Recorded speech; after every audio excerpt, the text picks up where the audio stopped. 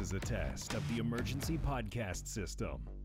Activated by contract termination, rumors of our demise are greatly exaggerated. Welcome to Stacy on the Right with your host, Stacy Washington.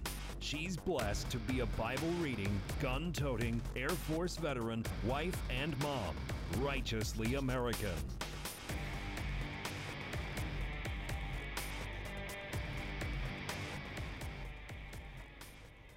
Hey, welcome to the show today, guys. I am so excited that we're going to have our next guest on. First of all, let me just tell you a couple things.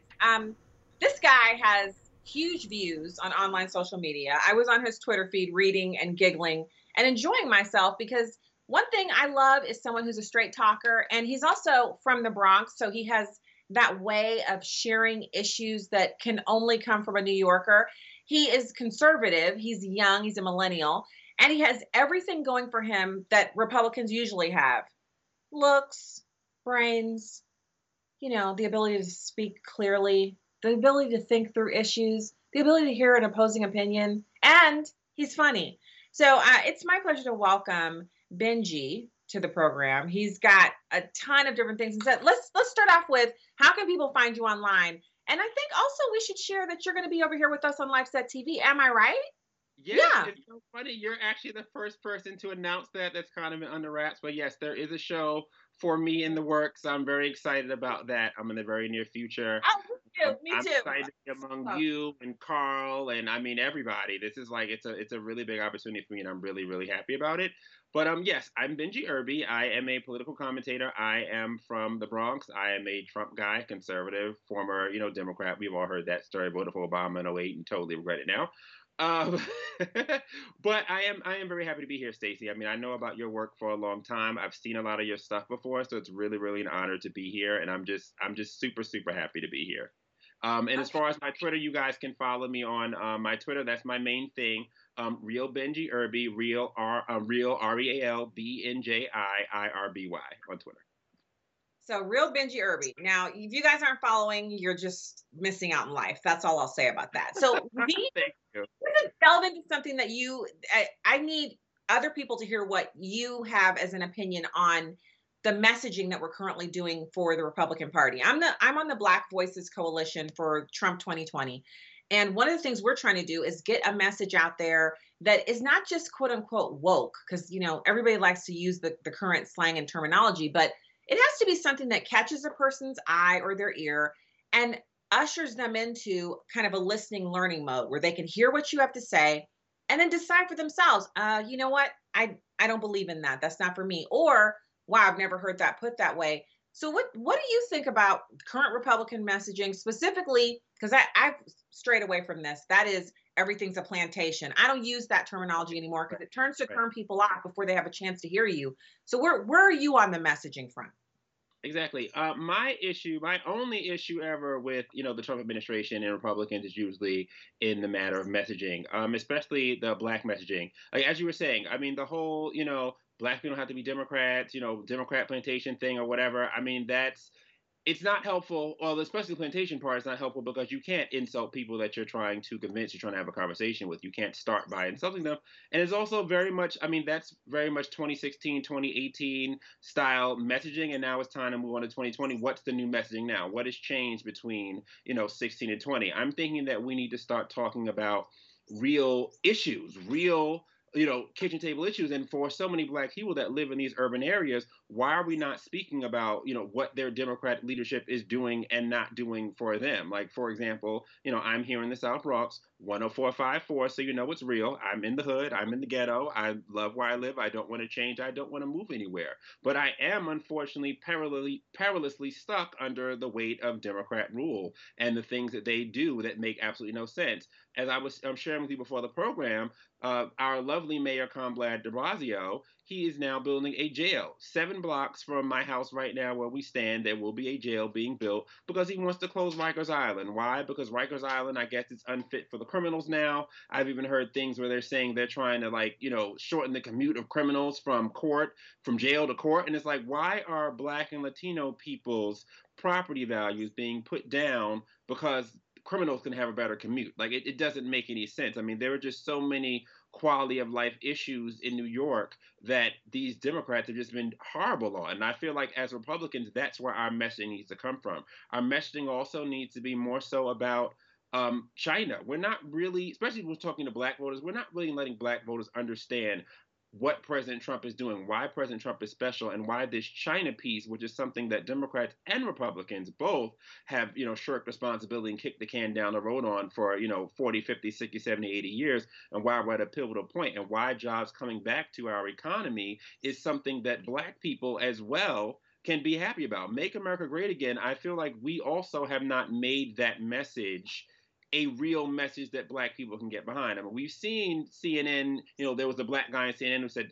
Trump said, make America white again. We know that's a lie. We know it never happened. But unfortunately, we haven't come behind it and said, hey, make America great again means this. I know for me personally, I have older parents. My parents are 66 and 76. And my father and mother, they both were born in South Carolina, rural upstate South Carolina. They went through real Jim Crow. They both grew up with nothing. My grandfather on my father's side died when he was 16. So my father had to work. He dropped out of school. And with 11th grade education, my father ended up moving to New York. He ended up doing a plumbing apprenticeship program, ended up getting a job with the state of New York at a mental facility, ended up moving up, and ended up his last job being a maintenance supervisor for a mental facility with the state of New York. He worked with the state of New York for 40 years. He was able to take care of me and my 3 siblings and my mother. Our mother didn't even work, while we were growing up or whatever. And now they're living in Virginia Beach now. My parents off my father's pension, and they're living fine. And unfortunately, the America that my father got his initial job in, that doesn't exist. That's the America that we need to make great again. And we need to take apart the messaging that the left does, to whereas anybody talks about the past or anything of the past is automatically slavery. It's automatically Jim Crow or anything like that. And no, there were good things about the past in this country. It just because, it was 50 years ago doesn't mean that everything about it was bad. Black families were much stronger 50 years ago. Black communities were much stronger 50 years ago. We actually had much more wealth as a community, had much more control. Banks and schools and things of that nature. You talk about Black Wall Street, and they always say, oh, well, the KKK tore it down. Okay, well, why can't we build it back up? There's more black money than anywhere now. We got black millionaires, billionaires, all this stuff. Then why are these things not happening? Why do we have such flawed leadership, and why does everybody want to be victims? But we just have to make it to where the messaging is something that a regular person can understand, because, lowest black unemployment, that's cute and everything, but that's not going to cut it anymore. Like, I live in the hood. Like, you can tell someone that, but if I've been working at Home Depot, making the same thing, and Home Depot is a great company, but I'm just saying, you're not going to get rich there for 10 years, and you're telling me, oh, black unemployment is down, 3.7%. I don't know 3.7 from 4.8. I've lived working the same job for 10 years. So we have to make something that's more palatable and something to challenge the victimhood and the racism narrative, because it's very attractive. It's very attractive. It's very believable. So we have to come with truth and come with something that people can really latch on to. Wow. So I should be forwarding this interview over to some friends so they can get a early look at you for the commentary that you just shared, because it's really important for us when we have something that we're selling. And you know this, Benji, if it's shoes you're selling, clothes, if you're selling ideas, whatever it is, you have to make it attractive to your prospective customer or buyer. And if you can't get them to listen to you, then you have very little chance of them ever figuring out that what you have is of value and that they want it. So you talked a little bit just now. Yeah. So you talked a little bit just about this. You go to a store, or let's say you're going to buy some Louboutins. You're going to keep it fancy, okay? You're buying some red bottoms from a Louboutin store, down in West Village. When you go in that store and see those shoes on the mannequin, you can see yourself in that shoe. I can see myself, in that, sexy red bottom shoe or whatever. We need for black people to be able to see themselves in the MAGA movement. I feel like black people, and seeing themselves doesn't mean just a black person with a MAGA hat at a rally being antagonistic, you know what I mean? Or being antagonistic toward, regular quote unquote woke black people and, being a troll. It's not seeing it physically, but how can I see myself, my way of life?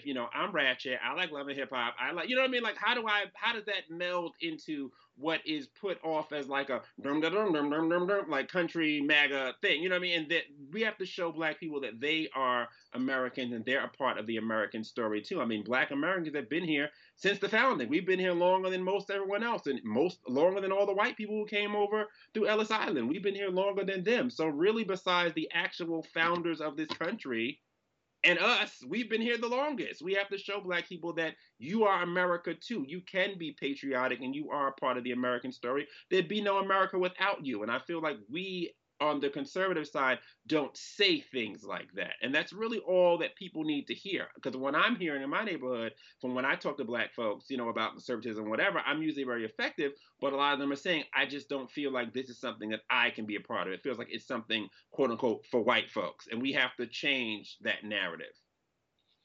All right, so Benji, in changing that narrative, let's go to one of the biggest stories from this week, which has been that Kamala Harris has dropped out of the presidential race on the DNC side. So the Democrats had a very diverse field and they were so proud of it. And they considered themselves to be the epitome of wokeness because they had a black woman, even though she's not ADOS like, some of us, but she's black. She's got a permanent tan. And then they have Cory Booker, who is ADOS, I believe, but he's like not really resonating. He's even further down from Kamala Harris and should have dropped out before she did. But, they're going to do what they're going to do. So, Benji, how is it that these people are now going to have at their next debate a slate of old white people, the very thing they accuse the Republicans of being, but they're not going to be called racist. They're not going to be called on the carpet by it, except by their own people who are on Twitter melting down right now. But they're going to say that the party of white supremacy on the network of white supremacy, with the party being the Republicans, the network being Fox News, that we don't have any diversity and we want to keep America white when they have the exact same issue on their side as if it's an issue. I don't think it's an issue, but, go on. Well, I mean, exactly. If the liberals didn't have double standards, they'd have no standards at all. I think the most hilarious thing about this is the fact that Pete Buttigieg, who had a whole black man killed by a police officer who just didn't happen to have his body cam on, is a Democrat nominee in the top tier. It's really funny to me how why is the DNC didn't ask him to step down? Like Tom Perez should have been asked him to step down if Black Lives really mattered. But the hypocrites, because if you even go back to the Eric Garner thing, which is a big thing here, Eric Garner being killed by the cop, the whole I can't breathe thing here in Staten Island, which is a horrible tragedy. But then Black Democrats went and reelected De Blasio. So it's like if you're not going to show these people that you're going to do anything, and all they have to say is Trump is racist, Republicans are racist, they know your bark is worse than your bite. You'll protest, you'll whatever for a couple of days, you'll be right back in. Because you're never going to vote for the other side. We know you're never going to do anything different, and that's why. So I mean, and what was even crazier was how the left media was then trying to blame Buttigieg not doing well with black voters on them being homophobic in South Carolina. South Carolina black voters being homophobic, which is crazy to me. And they're going to gloss over this whole quote unquote, Black Lives Matter situation that, they would normally be all over. But it's fine because it's Buttigieg. And it's fine for Obama to endorse, blackface, what's his name up in Canada, Trudeau. And it's fine to have a Democrat governor in Virginia where we don't know whether he was in blackface or the KK mask or both. But then we're all, coons and racist. So it's hilarious to me. And what's even more hilarious is they feel like Americans and that black folks don't notice. Black people are noticing and they're looking. And a lot of them, if they don't go for us, they'll probably be staying home in 2020. Okay, so Benji, that's where I was going next. Isn't it true that the reason why Kamala Harris's campaign never took off is because the black community does not support her? Isn't it true that the reason why Cory Booker is floundering is because the black community does not support her? When the black community started supporting Hillary, she was the front runner until the black community said, actually, we're going to support Barack Obama. And then he was the front runner. So really the tip of the spear for the Democrats on who's going to be their front runner is usually led by the black community. So without their support, I don't see how they win 2020. And the numbers, the recent poll numbers that have come out showing mid 30% support among blacks for President Trump.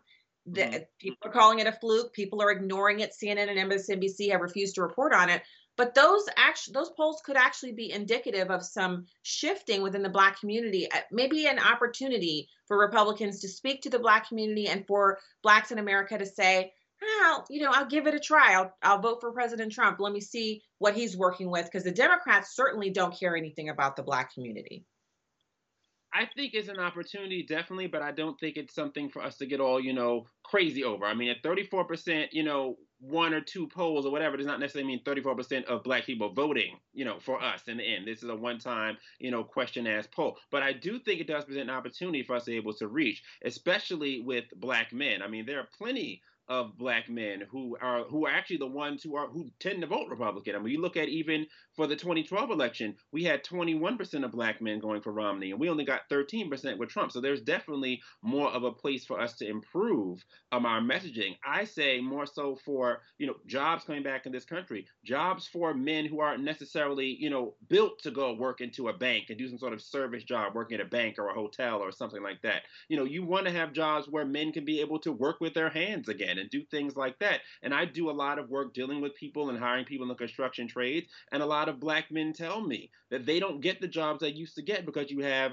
illegal immigrants coming in and undercutting them. Why is that not our messaging from the Republican Party? Like, we need to start talking about these common issues. Even when you're even dealing with in New York, for example, you get a ticket in New York, and let's say you can't pay the ticket. After a month, a $115 ticket gets another $50 charge onto it. And then after a month, it gets a $100 charge onto it. It's like, why are we not talking about the way that Democrats are taxing the hell out of everybody and making it hard for regular people to live? That needs to be our messaging. We have to get that message out there. Well, I can tell you, we're talking about that, and especially the immigration piece. But Yes. there's such a stranglehold on what actually gets out to the larger community. It has to be that Black Americans see someone like you, someone like me, any person really, and say, let me just stop for 1 second and hear what this person is saying. Because but you know what, Benji, I'm gonna tell you, let's have a little like one-to-one moment here. I have been shouted down by Republicans when I say that illegal aliens take the jobs of Black people. Even when I point to studies and articles that show that when chicken plants are raided and illegal aliens are they're deported, that the jobs that are left, 82% of those jobs go to Black Americans who live in the community but didn't get the jobs at first because they were undercut by illegal labor. Those same stories that are true, they're reportable news, you can Google them and find them. Republicans, establishment Republicans, Chamber of Commerce types will shout me down. So when we're fighting our own people, it is hard to get the message out there, but I still think it can be done. What you're doing, what so many people out there are doing and spreading the truth, it has to be that some of that is soaking in. So what other avenues, and this will be our last question today. I'm first, so just don't forget that, Benji. I was first. You came on my show first. What other avenues do we need to go into to get this message to the Black community? As Republicans, Republican Party, conservatives, anybody who cares about something other than Democrats, how do we get it out there to this target-rich community that we're talking about? Because I see the Black community as our treasure in America, a group of valuable individuals who have not yet fully attained the American dream. And once we do, we're just unstoppable as a country. So how do we get it to them?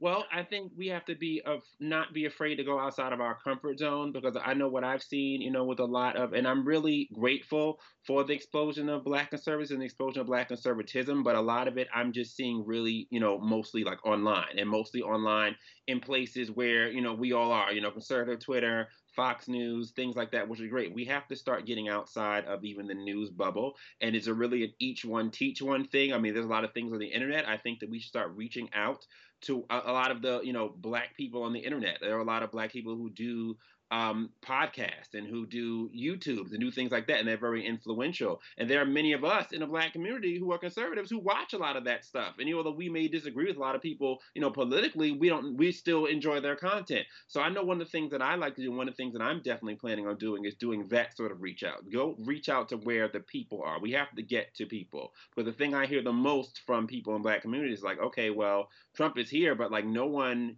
from Trump or no one associated with Trump is here and was coming to have a conversation with me here, and I think that for a lot of the National Party, it doesn't necessarily seem like a good investment to go into, New York City, because I'm sure in Missouri, the GOP is robust there. Here, it's impotent. Like the GOP is a hot mess here. Like we have Republican clubs, but as far as like actually doing something, pushing a candidate, we don't even have somebody to beat AOC, and AOC is low hanging fruit, and yet we still don't have a person to go in. And she's terrible. Her district can't stand her. But we right now on the Republican side, we don't even have someone to even fight against her. So really, it's more so up to us as individual people, individual conservatives. Let go of the bad rhetoric. Let go of the plantation rhetoric.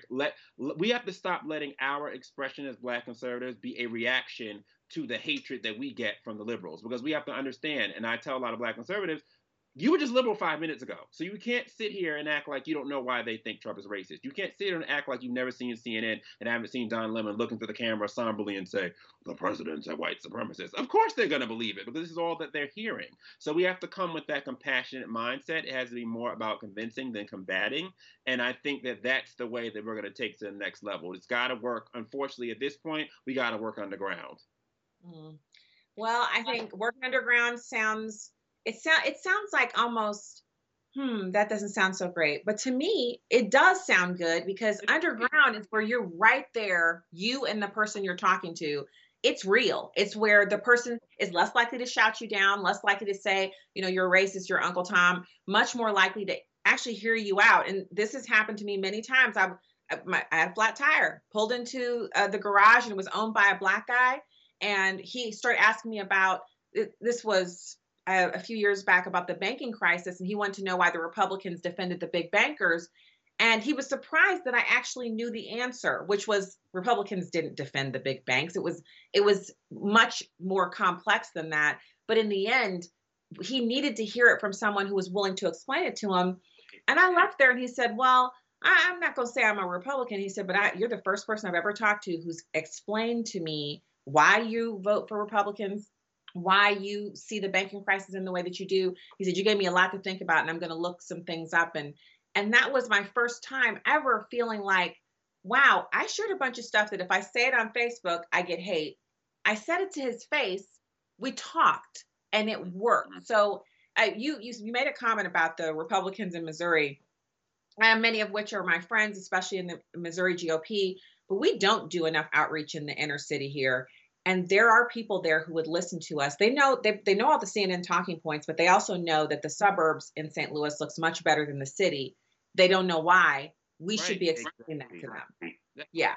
I get that all the time. When I talk to folks and Black folks around here, they're like, oh, I never thought about it that way. Like, oh, okay, so that's what that means. I think that for a lot of us, unfortunately, our issue in the Black community, to be honest, is really our leadership. We have allowed our leadership to establish themselves as civil rights leaders and not be actual legislators like they're supposed to be. So instead of actually being able to question them and to be able to, critique them, we have to venerate and praise them. But there still hasn't been an autopsy on Obama in the Black community. So no one can still able to say, in public, that maybe Obama didn't quite come through the way he was supposed to. Maybe we should look for this better in that person. We don't do that. We don't do it with Maxine Waters. We don't do it even with, Elijah Cummings, God rest his soul. It's going to be the same old thing. Now his family and other people are fighting for his seat rather than, hey, let's fight to make this better. You know what I mean? So it's the same sort of thing. Unfortunately, unlike your Malcolm and your Martin, who were removed from politics, when Martin Luther King died, unfortunately, all of his contemporaries, your Jesse Jackson, your Al Sharpton, your whatever, they just basically bought and sold to the Democrat Party.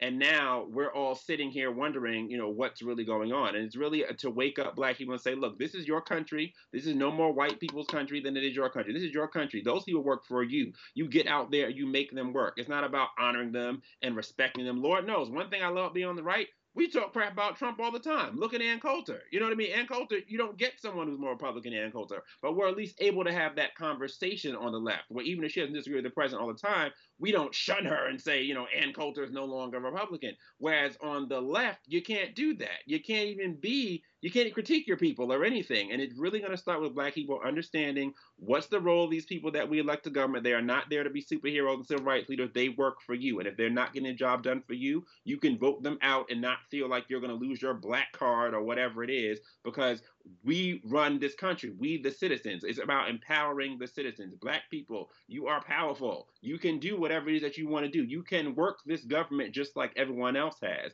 But we have to get this whole veneration of our leadership and, this civil rights leader mentality out of our minds, because that is 50 years ago. That's not where we are right now.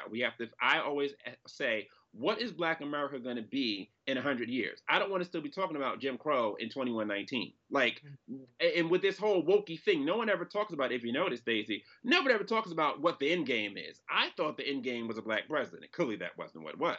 But now it's like you keep dragging it and dragging it and dragging it and dragging it, where it's like, okay, what's the end game? I'm not doing white supremacy anymore. There's no such thing as a white supremacy, and that if the white supremacy was such a strong thing, then why has not our 55-member Congressional Black Caucus gotten rid of it? Why has not our whole Obama gotten rid of it? If you want reparations so bad, Obama had a supermajority. He could have done that 2009, first day, January 20th, boom, reparations. These are the things that black folks need to know. Your folk are failing you. So whether you want to vote for us or not, because I'm stuck in your Democratic city, at least make them do better for you.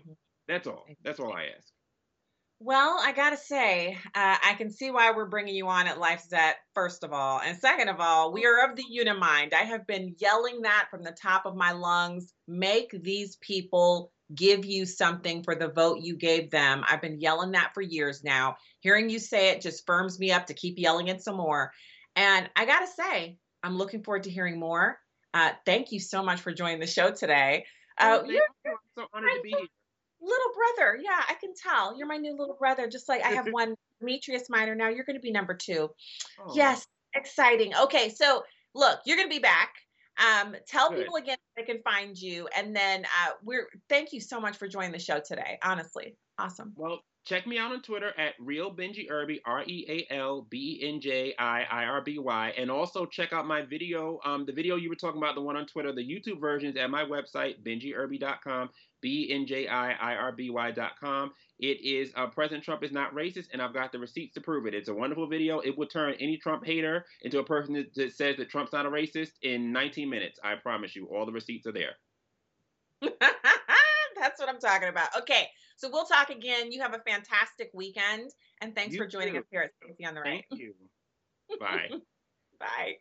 Okay, so you guys, this is what we're trying to do here at Stacey on the Right on LifeZette TV, LifeZette.com. We want the truth to ring out, and we want to have the kinds of guests like Benji, who will soon be a host here. We want to have that here. We want to have access to that here for you, in addition to our interviews, mom moments, so many other fun things we're doing. So thank you for joining us. Make sure and share the show. Hit the subscribe button at LifeZette.com. And I'll talk to you again probably tomorrow. All right.